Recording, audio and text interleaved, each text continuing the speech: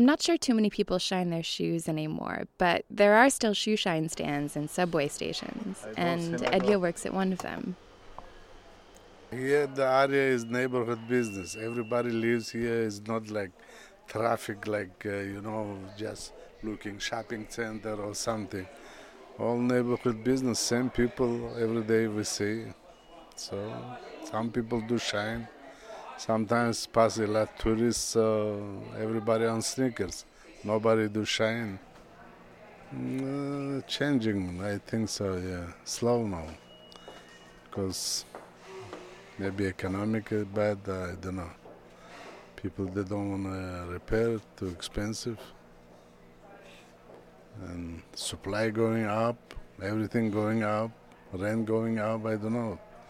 The boss knows how. He complains all the time. Not enough, not enough, I don't know.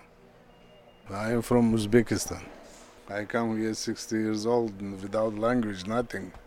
Used to live very nice. Everybody have job, working. I don't know what makes to come. Our child they wants they come here. They push us to come. So I come here. That's all. Over there was different life completely. Here is different life. I don't know. It's not the same big city. We don't see relatives. It's like this. We used to see each other every week, 2, 3, 5 times. Here maybe 1 times 2 months, like this. That's the life.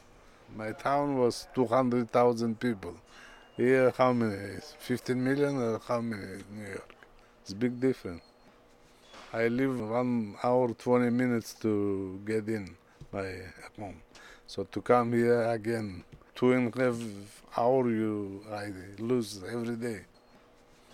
It's completely different. Oh, completely different.